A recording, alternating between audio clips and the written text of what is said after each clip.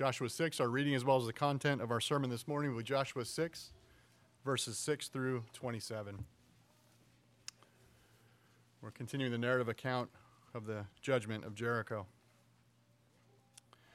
Beginning in verse 6. So Joshua, the son of Nun, called the priests and said to them, "Take up the ark of the covenant and let 7 priests carry 7 trumpets of ram's horns before the ark of the Lord." Then he said to the people, "Go forward and march around the city, and let the armed men go on before the ark of the Lord." And it was so that when Joshua had spoken to the people, the 7 priests carrying the 7 trumpets of ram's horns before the Lord went forward and blew the trumpets, and the ark of the covenant of the Lord followed them. The armed men went before the priests who blew the trumpets, and the rear guard came after the ark while they continued to blow the trumpets. But Joshua commanded the people, saying, "You shall not shout, nor let your voice be heard, nor let a word proceed out of your mouth, until the day I tell you, shout, then you shall shout." So he had the ark of the Lord taken around the city, circling it once. Then they came into the camp and spent the night in the camp. Now Joshua rose early in the morning, and the priests took up the ark of the Lord. The 7 priests carrying the 7 trumpets of ram's horns before the ark of the Lord went on continually and blew the trumpets, and the armed men went before them, and the rear guard came after the ark of the Lord, while they continued to blow the trumpets. Thus, the second day they marched around the city once and returned to the camp. They did so for 6 days.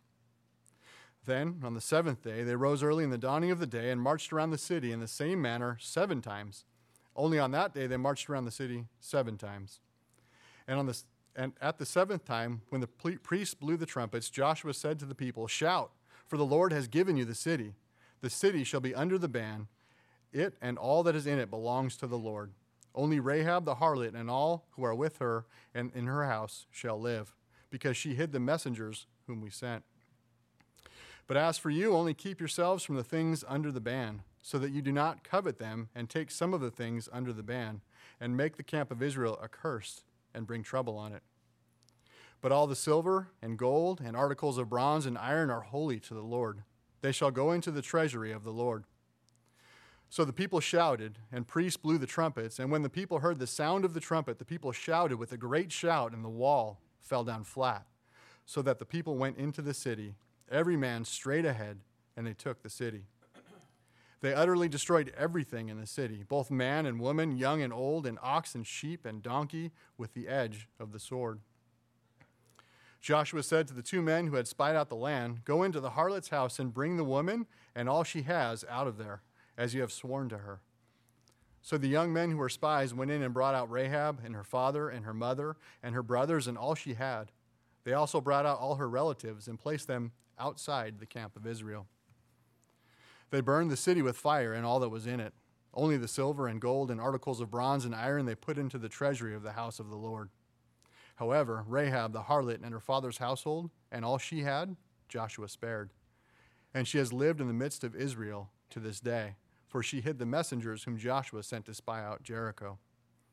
Then Joshua made them take an oath at that time, saying, "Cursed before the Lord is the man who rises up and builds this city, Jericho. With the loss of his firstborn, he shall lay its foundation, and with the loss of his youngest son he shall set up its gates." So the Lord was with Joshua, and his fame was in all the land. This ends the reading of God's word. You may be seated. Let's go before the Lord again in prayer to prepare ourselves to hear from him. Lord, again we ask that you would impart to us grace this hour to have ears to hear the glorious truth of this text. Grant me the ability to proclaim it by way of the power of your Holy Spirit, that you would sanctify your people and that you would bring those, whether they're here or listening online, who are outside of the faith, not covered by the blood of Christ at this point, at least they don't realize it, that you would grant them saving faith today. In Christ's name we pray. Amen. Joshua fought the battle of Jericho, Jericho, Jericho. Joshua fought the battle of Jericho, and the walls came tumbling down. The fall of Jericho is certainly one of the best known Old Testament events, known by many from their Sunday school days in that song, along with the accounts of Jonah and the great fish, David and Goliath, Daniel in the lion's den, and so on. Those are all great, incredible biblical accounts of redemptive history that unfortunately are the subject matter of bad teaching and bad preaching. It is all too common to hear the fall of Jericho used for moralistic messages with the tagline, "Go now, have faith like Joshua, face all the Jerichos in your life, and you just wait and you watch for the walls of all your trials to fall down flat." While the sovereign work of the Lord Jesus Christ is absent from the message. Currently, you might hear this account, this Joshua account, misused to preach messages on culture wars. Misapplying Jericho and its inhabitants to opposing political parties and their partisan agendas. Turning it into a message of social and political conquest. It is not that. Nor is it here for the sake of moralistic pep talks.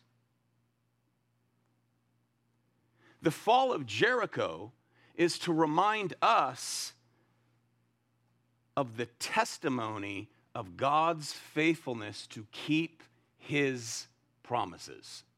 That's what it's about. A major component of the drama of redemption. A promise given to Abraham half a millennium earlier that God would give his descendants, that God guaranteed to give Abraham's descendants the land of Canaan. It would come after 400 years of bondage in Egypt, as prophesied, followed by 40 years of wandering in the wilderness.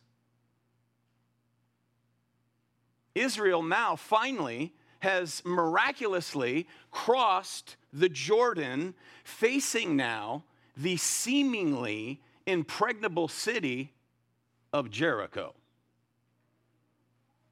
which stands as the first obstacle to their occupation of the land of Canaan.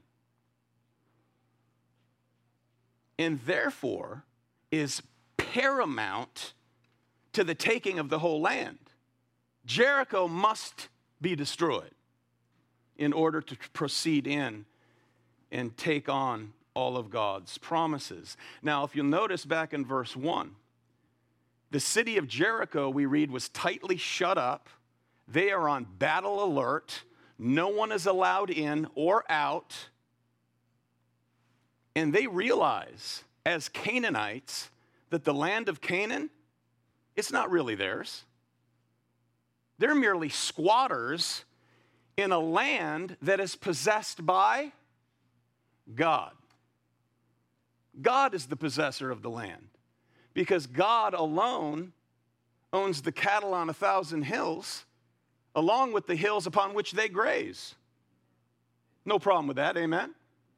That's his land.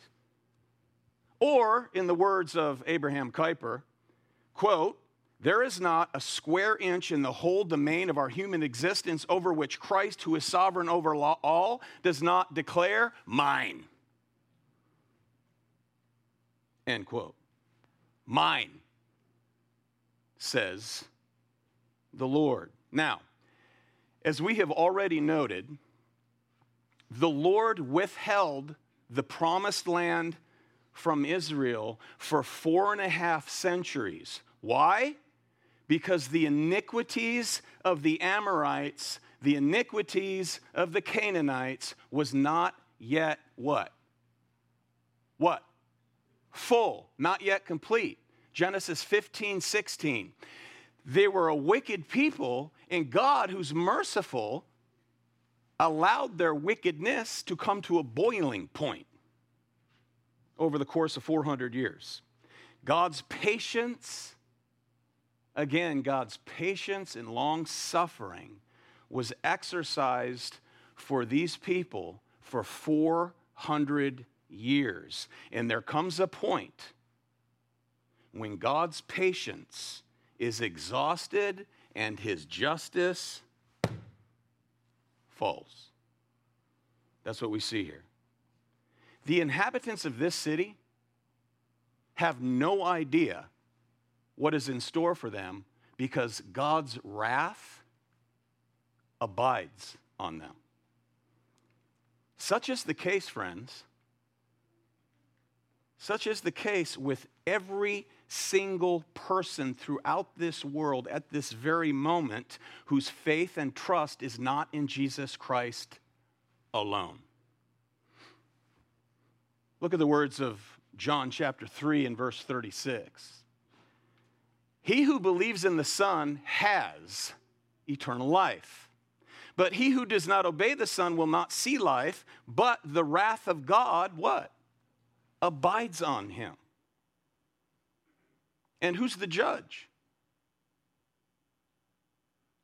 Jesus. I know I've said this before, but I get tired of hearing people say, Jesus doesn't judge. Correction, Jesus is the judge. Look at it, John 5, verse 22. For not even the Father judges anyone. These are the words of Christ. But he has given all judgment to the Son,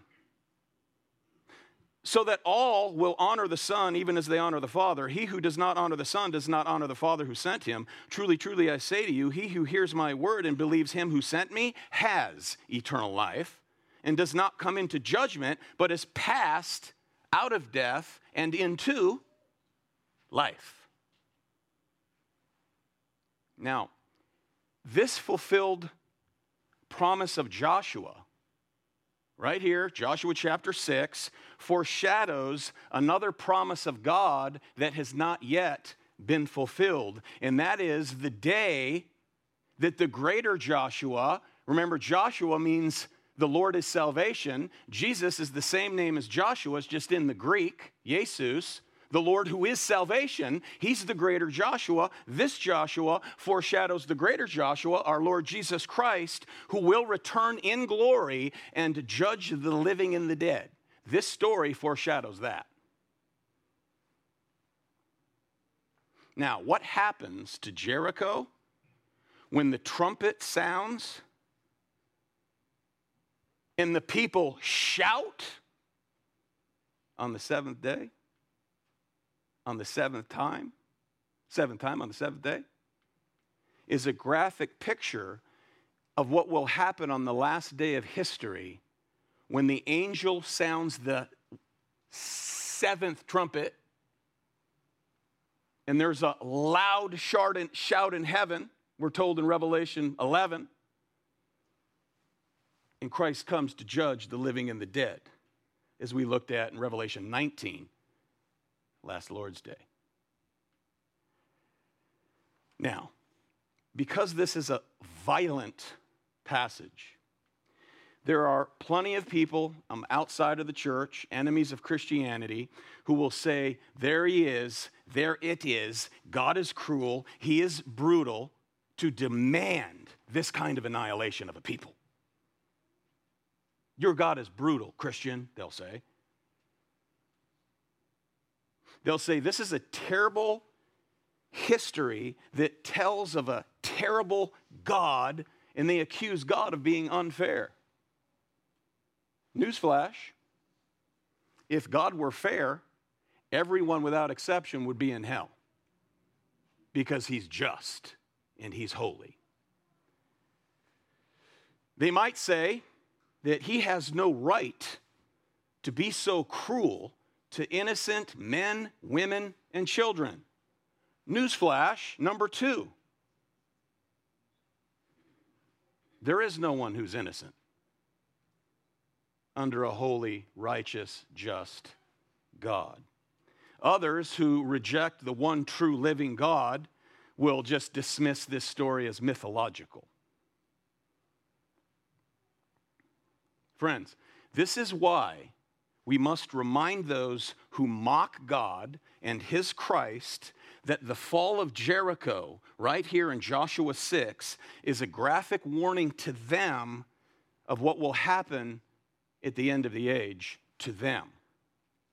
Mock God all you want, but remember, Jericho is, in miniature, that which will happen to all the nations of the earth on the last day. Period. So don't ever be surprised, beloved, when unbelievers critique the Bible. They critique the Bible's history. They critique God's will, and they critique God's ways. Point of application from the outset. Friends, when we deal with texts like this, never, ever apologize for the Word of God. Amen? Never apologize for God's Word, because it alone is living and active and sharper than any two-edged sword. It is perfect, and it is profitable for doctrine, for reproof, and correction. And it is what builds up and sanctifies God's people, the Word of God. Now, one crisis, just one, there's many, unfortunately, one crisis in the evangelical church today is over the nature of God. It is an oversimplification of reducing almighty, glorious, holy God to just one attribute, and that, of course, is the attribute of love. God is love, amen? But he's not only love. That's not all that he is. That is a dangerous reductionism. But that has become the nature of God to many. Not only for those outside the church, but many within the church today. Because that is what culture clamors for. So much of the church is bowing to culture and gives them what they clamor for. A reduced, simplified God, and many pastors, therefore, today are dedicated to preaching not the truth of God, not the whole counsel of God, but only the love of God. And therefore, those types cannot and will not deal with this text. They will try to avoid it, or they'll just straight up dismiss it.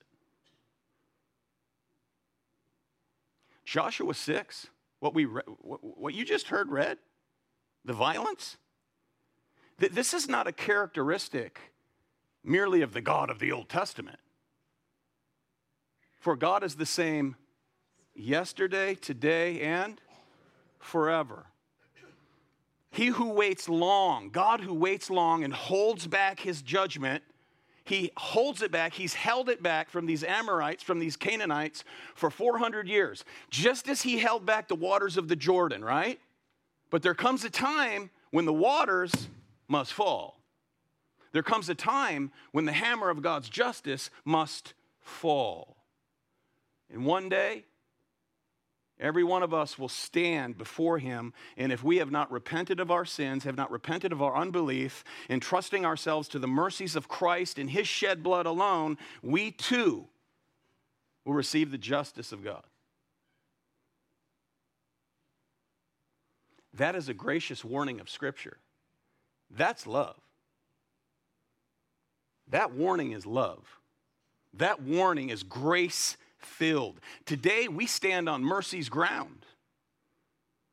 Right here, sitting under the Word of God, that the gospel of Jesus Christ is offered to all who have ears to hear, the living Lord who is the living Savior.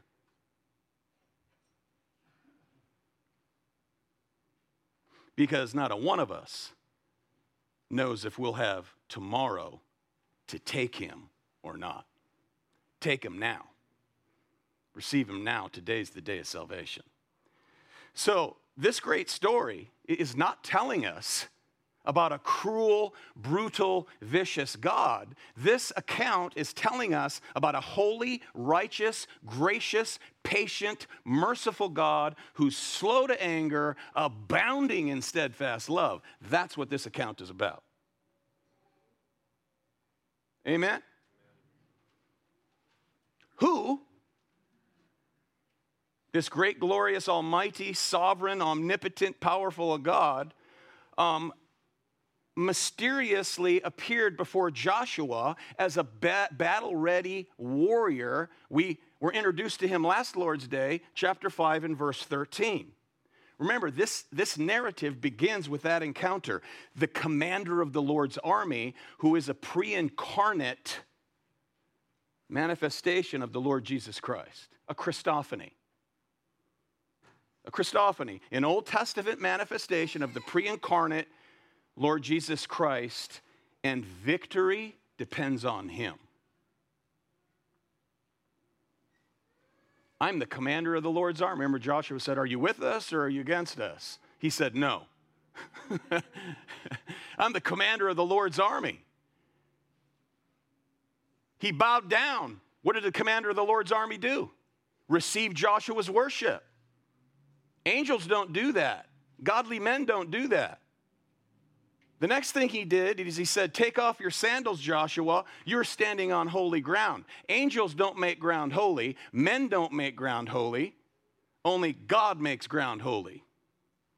Pre-incarnate manifestation of the Lord Jesus Christ, the commander of the Lord's army. Now, there are 4 great moments that move this narrative along. The first is God's promise. God's promise. And notice, it's the commander of the Lord's army who speaks about this victory in the past tense, as though it's already happened. Look back at verse 2. The Lord, notice all caps, L-O-R-D, that's Yahweh, the commander of the Lord's army.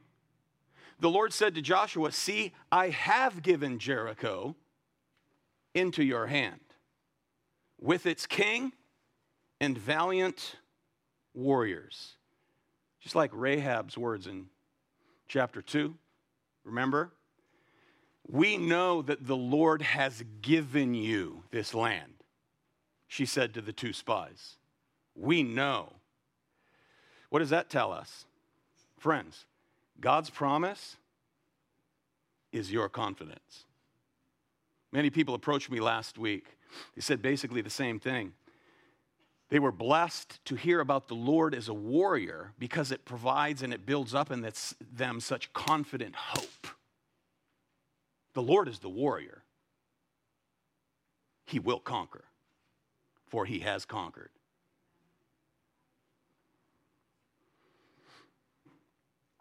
God's promise is your confidence. Friends, that's your great motivation for continuing on in the faith, as difficult as things may be, as challenging as it is to live for Christ in a fallen world. His promise is your confidence. He will hold you to the end. Pray to persevere because he's the one who preserves. He will preserve you to the end. Give me strength to persevere, Lord. His promise, your confidence. So the fact that the Lord is a warrior and the Lord is his name gives us such confident hope. The fact that life is yours in Christ already. He promises that. Salvation is yours already. Forgiveness is yours already. Perseverance is yours. Security of soul is yours. Grace for today, yours. Because God promises. That bolsters confidence. Joshua was very confident based on the promise of God. Trust that all he has promised, he will fulfill. It may not look like it right now, but he will. It may not feel like it right now, but he will. Amen, battered warriors? Amen.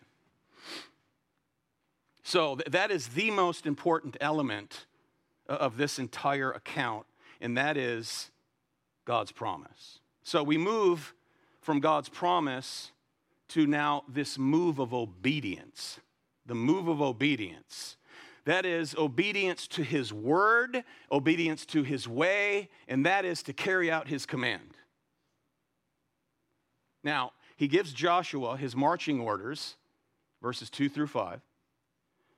Joshua turns and gave those same instructions to the priests, to his commanders, and all of the army of Israel, and they follow it to the letter, and we see that in verses 6 through 11. I'm not going to read every verse again. It's a long text, but verses 6 through 11, that's what we see. Now, this whole narrative is driven by command and obedience. Obedience to God's command. Just like the crossing of the Jordan, this is how you shall do it. This is my prescribed manner of getting you to the other side. So too, in order to take Jericho, follow my commands. Be obedient, Joshua. Obedience, Israel. March. Okay, march. Once around the city for 6 days, and then 7 times on the 7th day. Now, this repeated reference to the number 7 in the Bible reminds us of the perfection of God's plan. It's a number of perfection or completeness. God created the heavens and the earth in 6 days, and on the 7th day he rested. 7. So as commanded, the people of Israel, they've already marched into Canaan behind the Ark of the Covenant in obedience as commanded by God. They consecrated themselves to Yahweh as commanded by God. Remember, they were told to bathe and change their clothes. Consecrate yourselves. They crossed through the river on dry ground, just as God instructed them. They built a memorial of stones as commanded by God. They didn't initiate it. God commanded them. They carried it out in obedience. That entire generation of men were not circumcised, which was a sign of the covenant. They obeyed circumcision of the flesh, that is covenant renewal, obedience. And they celebrated Passover for the first time in 40 years in the promised land. Obedience. God's command, Israel's obedience. Now, make one circuit of the city every day for 6 days, and on the 7th, circle the city 6 times, okay, and do this all very quietly. Circle it 6 times, and then on the 7th time, then blow the trumpets and then shout. That is how you will conquer Jericho. Seems like such a bizarre strategy, doesn't it? But Israel had to learn what we must learn. Remember this? 2 Corinthians 10, verse 4, look at it. The weapons of our warfare, they're not of the flesh, but divinely powerful for the destruction of what? Fortresses, walls. What do people run behind? Walls. People hide behind walls of false doctrine, walls of lies, walls of paganism. They're not safe. The Word of God is like a battering ram that breaks down those fortresses. Divinely powerful for destruction of fortresses. Friends, the only weapon that the church has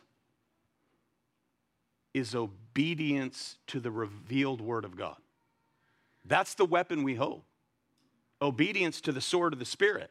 God's word. Any strategy short of that, or any attempt to go beyond that, will prove to be impotent and will fail. Obedience to the word of God. That now moves the narrative, obedience. So here's Israel. They're following a box, the Ark of the Covenant. All these people are following a box carried by the Levitical priests. They're walking around the city. Day one of the campaign was over. There's still 6 more days to go. And in verses 12 through 14, they describe for us the action which took place on the second day. Now Joshua rose early in the morning, and the priests took up the ark of the Lord.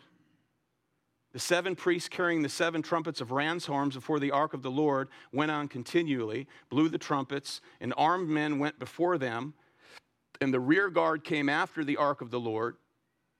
While they continued to blow the trumpets, thus the second day they marched around the city once and returned to the camp. They did so for 6 days. Now, Israel understands, they know that the hearts of the Canaanites melted, right? When they heard of the news of them crossing the Red Sea 40 years before, and the kings that they already defeated on the other side of the Jordan, we read that their hearts melted. There was no spirit in them any longer because of the sons of Israel. Nevertheless, though they're all walled up, there's fear in their hearts, we can be sure, as is always the case, as they marched around the city of Jericho, there are those who would have mocked this exercise. Just as people today, as fearful as they may be of the looming judgment of God, they're not in Christ, they mock Christ and they mock his church. What does God do in the heavens? Psalm 2? He sits there and he laughs. He doesn't even get up. He sits and he laughs at his enemies. Now imagine this. You march around the city day after day. You have God's word in your ear. God's word tells you, and you know it to be true, I have given you Jericho. Christian, I have already given you eternal life. Christian, I've already forgiven you of all your sins at Calvary's cross. It's a done deal. You know it. You hear it. You return to camp. You marched around the city, and you're looking, and there's no change. Nothing's happening. You get up, you do it again. Day 3, day 4, day 5, you go back to camp. Will Jericho really fall? Am I truly saved? Am I truly sanctified and being sanctified? Is glory really mine to have? You've been there, amen? We've all been there. You attend church faithfully. You sit under the Word of God faithfully. You're praying for family. You're praying for loved ones. You're praying for your neighbors, unbelievers. You're circling them with prayer, and nothing's happening. Days turn into weeks. Weeks turn into months. Months turn into years. Back and forth, round and round, just like Israel. And it seems as though nothing's happening. Commentator Alan Redpath comments here in his book, Victorious Christian Living. He said this, quote, "There was no earthly explanation why this should be the means for taking Jericho. No, except 13 big, long looks at the enemy. God made them walk round that great fortification until, within themselves, they died to every hope of conquest unless God should intervene." End of quote. In other words, it wasn't their marching around Jericho that was going to capture the city. No, never. But it was God's way of bringing them to the end of themselves. Their parents in the wilderness never came to the end of themselves.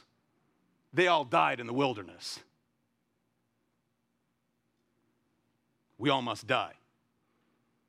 You must die to self-importance. As God's people, we must die to self-confidence, self-strength, self-dependence, because if God doesn't do this, nothing will happen. What do we open the service with? Unless the Lord builds the house, those who labor, what? You labor in vain. So do it according to his will and his word, or you labor in vain. There's nothing to be novel about the church. There's no novelty to be carried out in the church of Jesus Christ. So here they are walking in silence. They march and they're to remain quiet. Psalm 46:10, be still and know that I am God. Now, that is oftentimes misapplied. Psalm 46:10, it's often applied to the practice of maintaining a serene, calm attitude and a posture of patience in the midst of trial, trouble, and adversity. Just remain calm, quiet, reflect upon the sweetness of the Lord. Is that a good thing to do? Yes, but that's not what that text means. The force of those words is not a call to calmness. It's a calm to quietness, silence. It would actually be better translated, shut up. Seriously, shut up, hold your mouth in the presence of the power of God, because the walls are ready to fall. Remain quiet until I tell you to shout.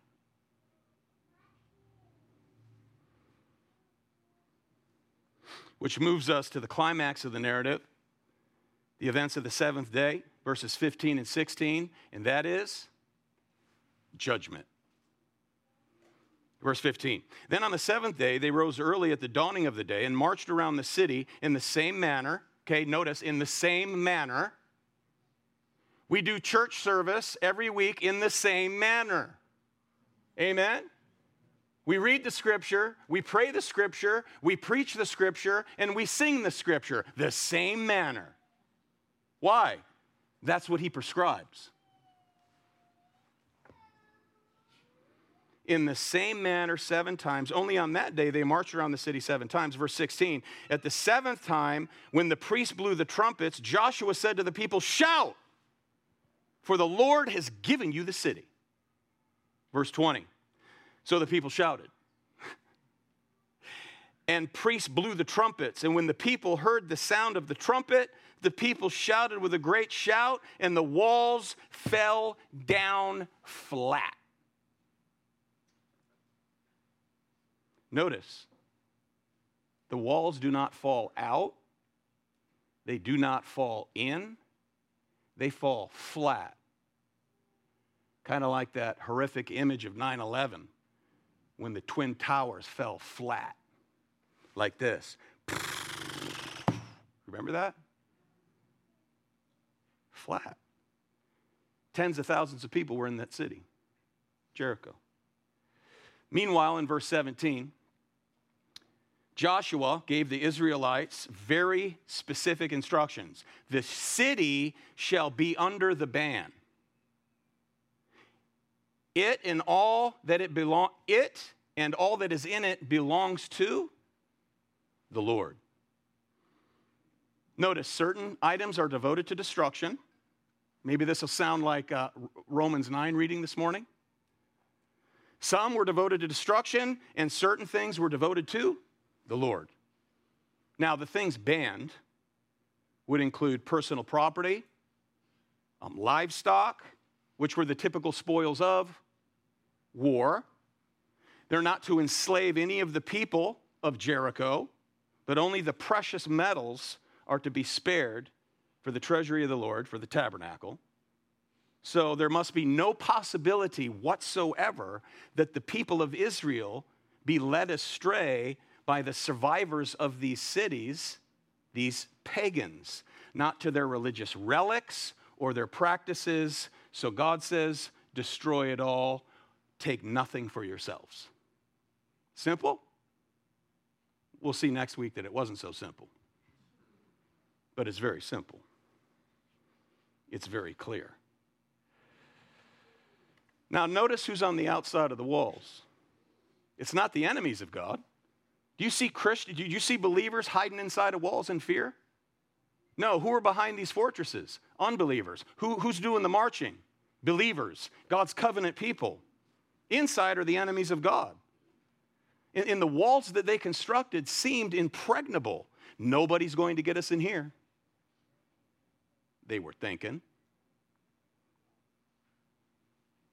Jesus said, I will build my church, and the gates of hell, the walls of hell, will not prevail against it. Okay, gates don't move. They're stationary. Who's on the march? Christ and his church. They're on the march. We're on the march, and the gates, the fortresses of hell, will not prevail to hold back the spreading of the kingdom of the Lord Jesus Christ. That's what we see here. Encouraging? I hope so. Basic application. That which many trusted in here, high walls, thick walls, double wall, Jericho, double wall, turned out to be their destruction.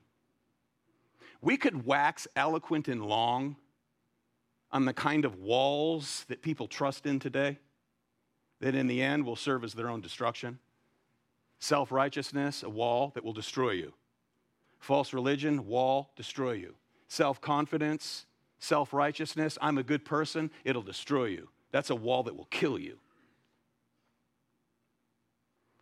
Earthly power, fame, fortune, those walls will fall upon you to your own destruction.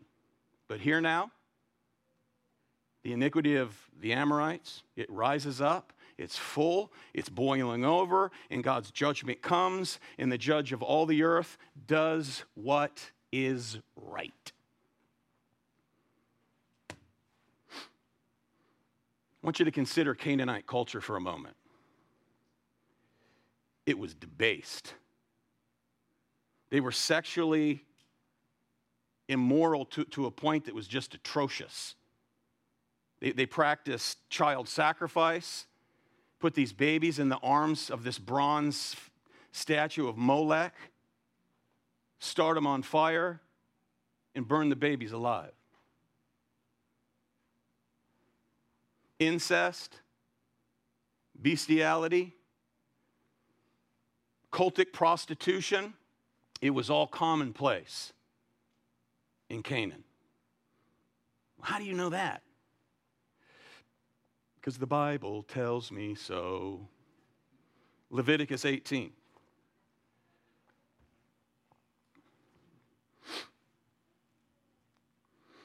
Instructions to Israel long before they enter Canaan. Verse 21. You shall not give any of your offspring to offer them to Molech. Do not sacrifice your children to Molech. Nor shall you profane the name of your God. I am the Lord. You shall not lie with a male as one lies with a female, homosexuality. It's an abomination, says the Lord. Anyone have a problem with that? Woke culture, not in here. This is the church of Jesus Christ. It's his word we live by. Don't bite, don't bow. Don't assault. Just proclaim the truth. In love.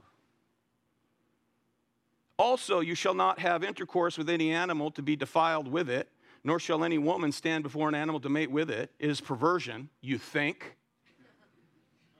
Do not defile yourselves by any of these things, for by all these the nations which I'm casting out before you have become defiled. This is what they do. For the land has become defiled. Therefore, I have brought its punishment upon it, so the land has spewed out its inhabitants. But as for you, you are to keep my statutes and my judgments and shall not do any of these abominations, neither the native nor the alien who sojourns among you, for the men of the land who have been before you have done all these abominations, and the land has become defiled, so that the land will not spew you out. Should you defile it, as it has spewed out the nation which has been before you? Just as I vomited them out, you practice it, I'll vomit you out, Israel.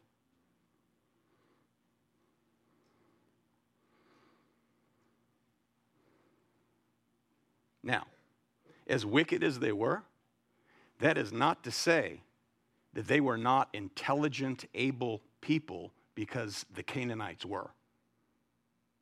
They were great builders, obviously, great inventors. They were artisans. They were resourceful merchants, and they're responsible for the very first alphabet, from which all other alphabets were developed. The Canaanites developed the first alphabet.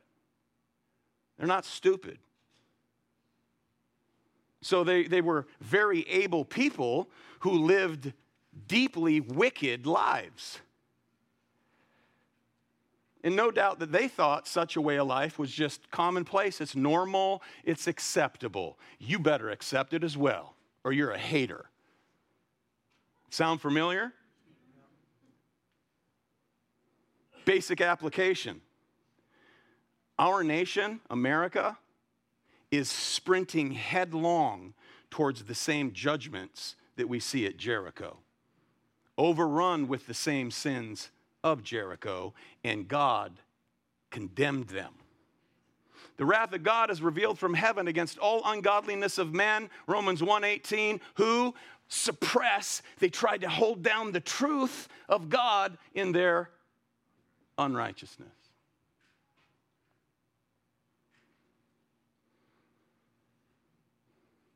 Sexual perversion, LGBTQ, XYZ, child sacrifice, abortion, millions and millions of babies slaughtered in this country. God will not be mocked. Let God be true and every man a liar. His wrath is boiling over in America, just as it did in Jericho for 400 years. God showed mercy. Now, boom, judgment. Verse 21. They utterly destroyed everything in it. Everything in the city, both man and woman, young and old, and ox and sheep and donkey with the edge of the sword, as God told them to do. Yes, this is stern. Yes, this is harsh punishment. Yes, this is a very sober picture. No one is spared. Not a 2-year-old, not a 90-year-old, not a teenager, not a newlywed. They all died by the sword, as God said.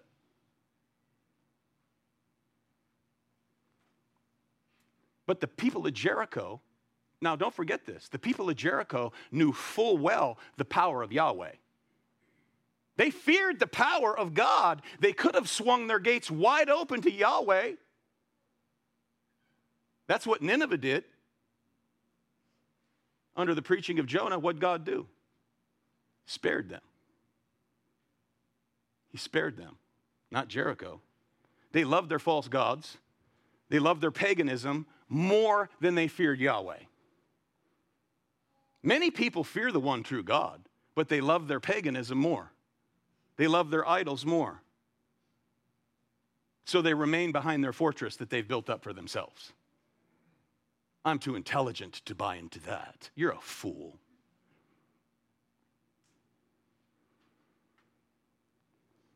If God chose to judge, punish, and execute the Canaanites, by what principle? By what principle could anyone charge him of fault?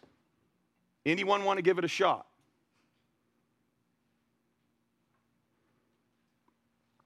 It's that Romans 9 principle we read from earlier. Look at it, Romans 9. I will have mercy on whom I will have mercy, and I will have compassion on whom I will have compassion. Who are you, O man? Who do you dare think you are to answer back to God? The thing molded will not say to the molder, why did you make me like this? Will it? Who will or who can deny God absolute authority over the life of every human being? He's the sovereign. He's the creator. He spoke everything into existence. You and I, we're creatures. You're going to question him? Not like that. Notice next, Jericho set ablaze, verse 24. They burned the city with fire and all that was in it. Boy, this sobers you up, doesn't it? Feeling sober, spiritually sober this morning? Anybody yawning out there? Don't yawn. Wake up. Can I get a witness? Notice they burned all of the city's idols. Now, this is a message to the surrounding cities. This is the first stop in Canaan, Jericho. First stop.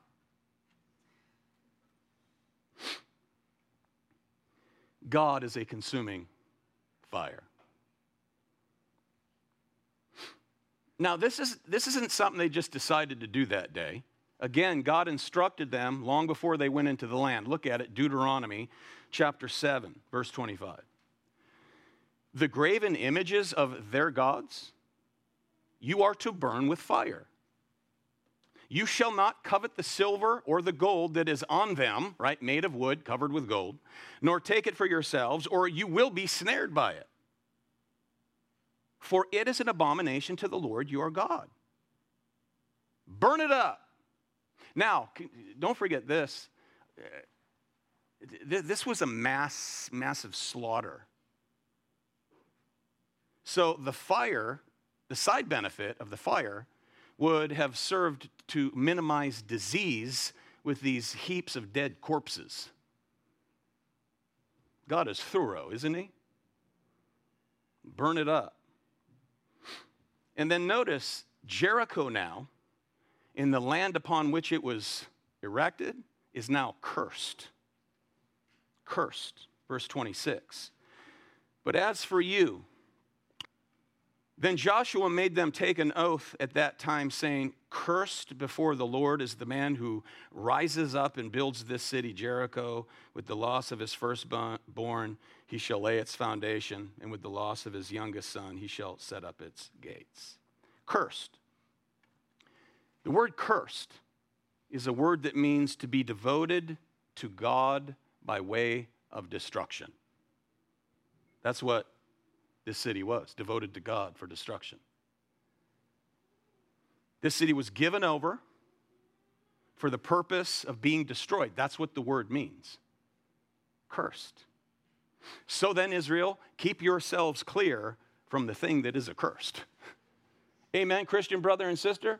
Keep yourself away from the things that are cursed of God. Don't dabble. It leads to trouble.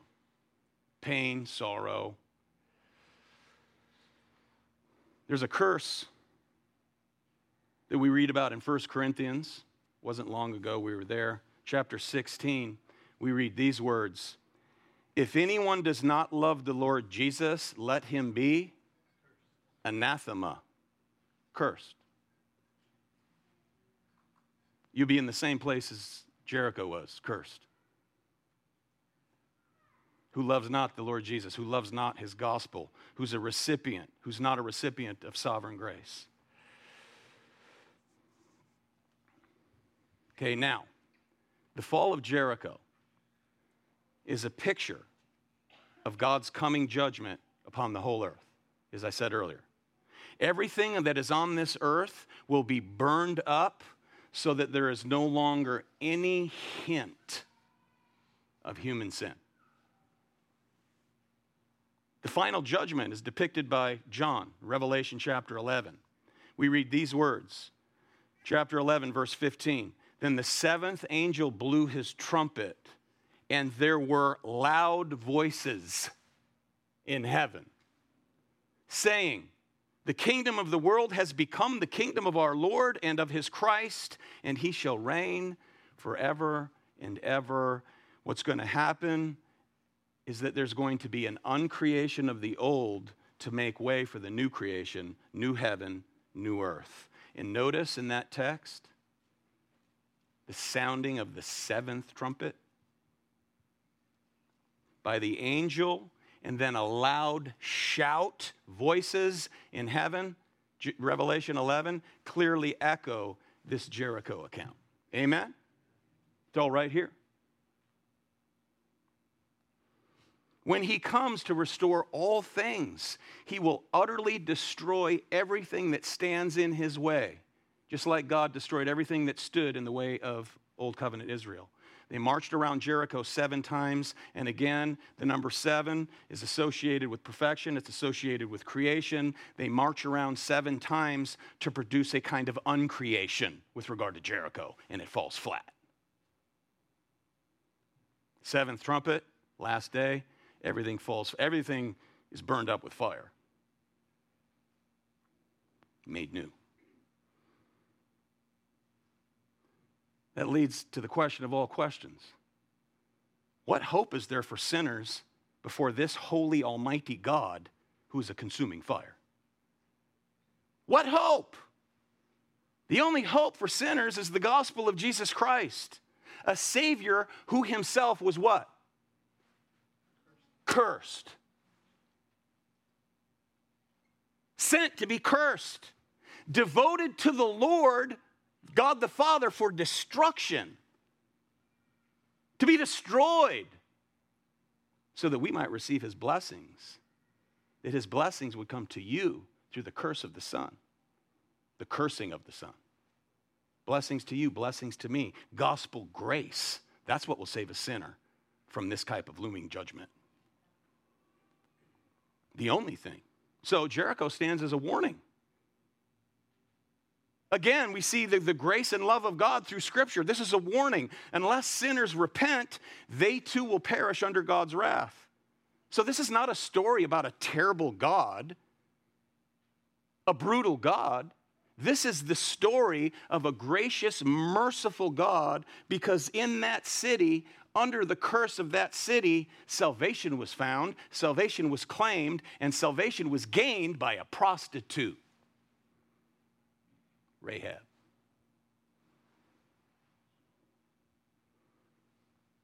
Is it possible that I've sinned so greatly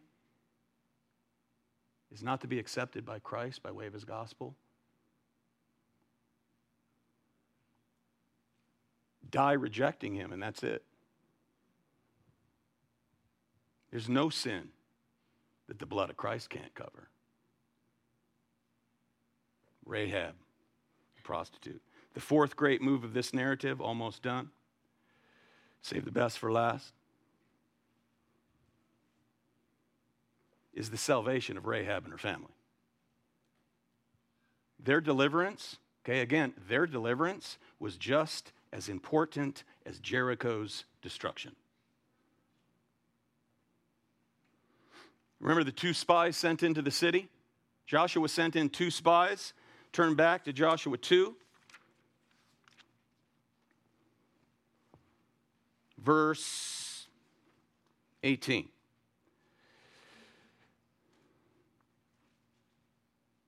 Verse 17. The men said to her, "We shall be free from this oath to which you have made us swear." Remember, there was a promise that when the city would be destroyed, that they would spare her and her family. Unless when we come into the land, you tie this cord of scarlet thread, scarlet rope, in the window through which you let us down, and gather to yourself into the house your father and your mother and your brothers and all your father's household. It shall come about in that hour, who goes out of the doors of your house into the street, his blood shall be on his own head, and we shall be free. But anyone who is with you in the house, his blood shall be on our head if a hand is laid on him. Scarlet cord outside the window. was a picture pointing back to Israel's great exodus when God instructed them to slaughter a lamb and paint its blood on their houses, the doorpost and the lintel of their houses. This is their gospel reasoning by which she would be saved, a scarlet cord that points forward to the salvation that will spare you of the coming judgment, all who are covered by the scarlet blood of our Lord Jesus Christ. And only the blood of Jesus Christ. The only way to flee from the wrath to come is to flee to the cross, that is to Christ's outstretched arms. And I stand here this morning as a herald announcing the good news that is in Christ and Christ alone for sinners, because he bore the curse and he was raised the third day. And he's the only way. I am the way, he said. I am the truth and I am the life. No one comes to the Father except through me. Having lived the sinless life, he will credit his sinlessness to your account, his righteousness to your account by entrusting yourself to him by faith. The only way to escape the wrath that is to come. Because on the cross, he took all of your wickedness upon himself. He bore God's wrath so that you don't have to, by trusting in him. So I offer free gospel grace to all men, to all women right now. Flee from the wrath to come if you're not in Christ. Stop messing around. Repent and believe and you shall be saved. And you will become, don't miss this, this is a treasure. You will become holy to the Lord, set apart, verse 19. You then shall go into the treasury of the Lord. Treasury, you're his treasure. Redeemed souls, God's treasure. Because verse 17, all that is in the city belongs to the Lord. Only Rahab the harlot and all who are with her in the house shall live, plucked out like a brand from the fire. We've been plucked out like a brand in the fire in Christ, who bore the curse. So we're given here a glimpse of how it will be at the end of time. 2 Peter 3 reads as follows. The day of the Lord will come like a thief in the night. The heavens will disappear with a roar. The elements will be destroyed by fire. And the earth and everything in it will be laid bare, and everything will be destroyed. Jericho is a picture of that, which is to come.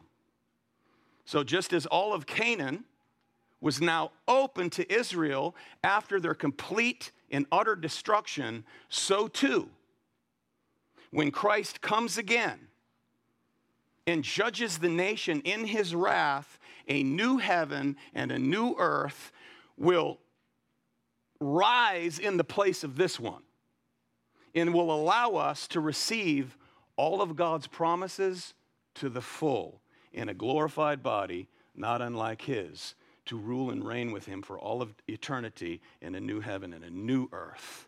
For he is faithful to every one of his promises. Amen? The lesson of Jericho is your walls, whatever they may be, will not spare you on that day. So do what Rahab did. Prepare to meet your God. And you want to meet him in Christ alone. And his wrath will pass over you. Let's pray. Father, we do thank you. We do praise you for your abounding grace, your loving mercy and kindness. We thank you for this glorious narrative and what it teaches us about you, about your justice, about your grace, about your mercy, and the fact that you always keep your promises. May that encourage your people today to run with steadfast fervor, keeping their eyes affixed upon the author and finisher of our faith, your Son, our Lord Jesus Christ. It's in his name we pray. Together we say, Amen.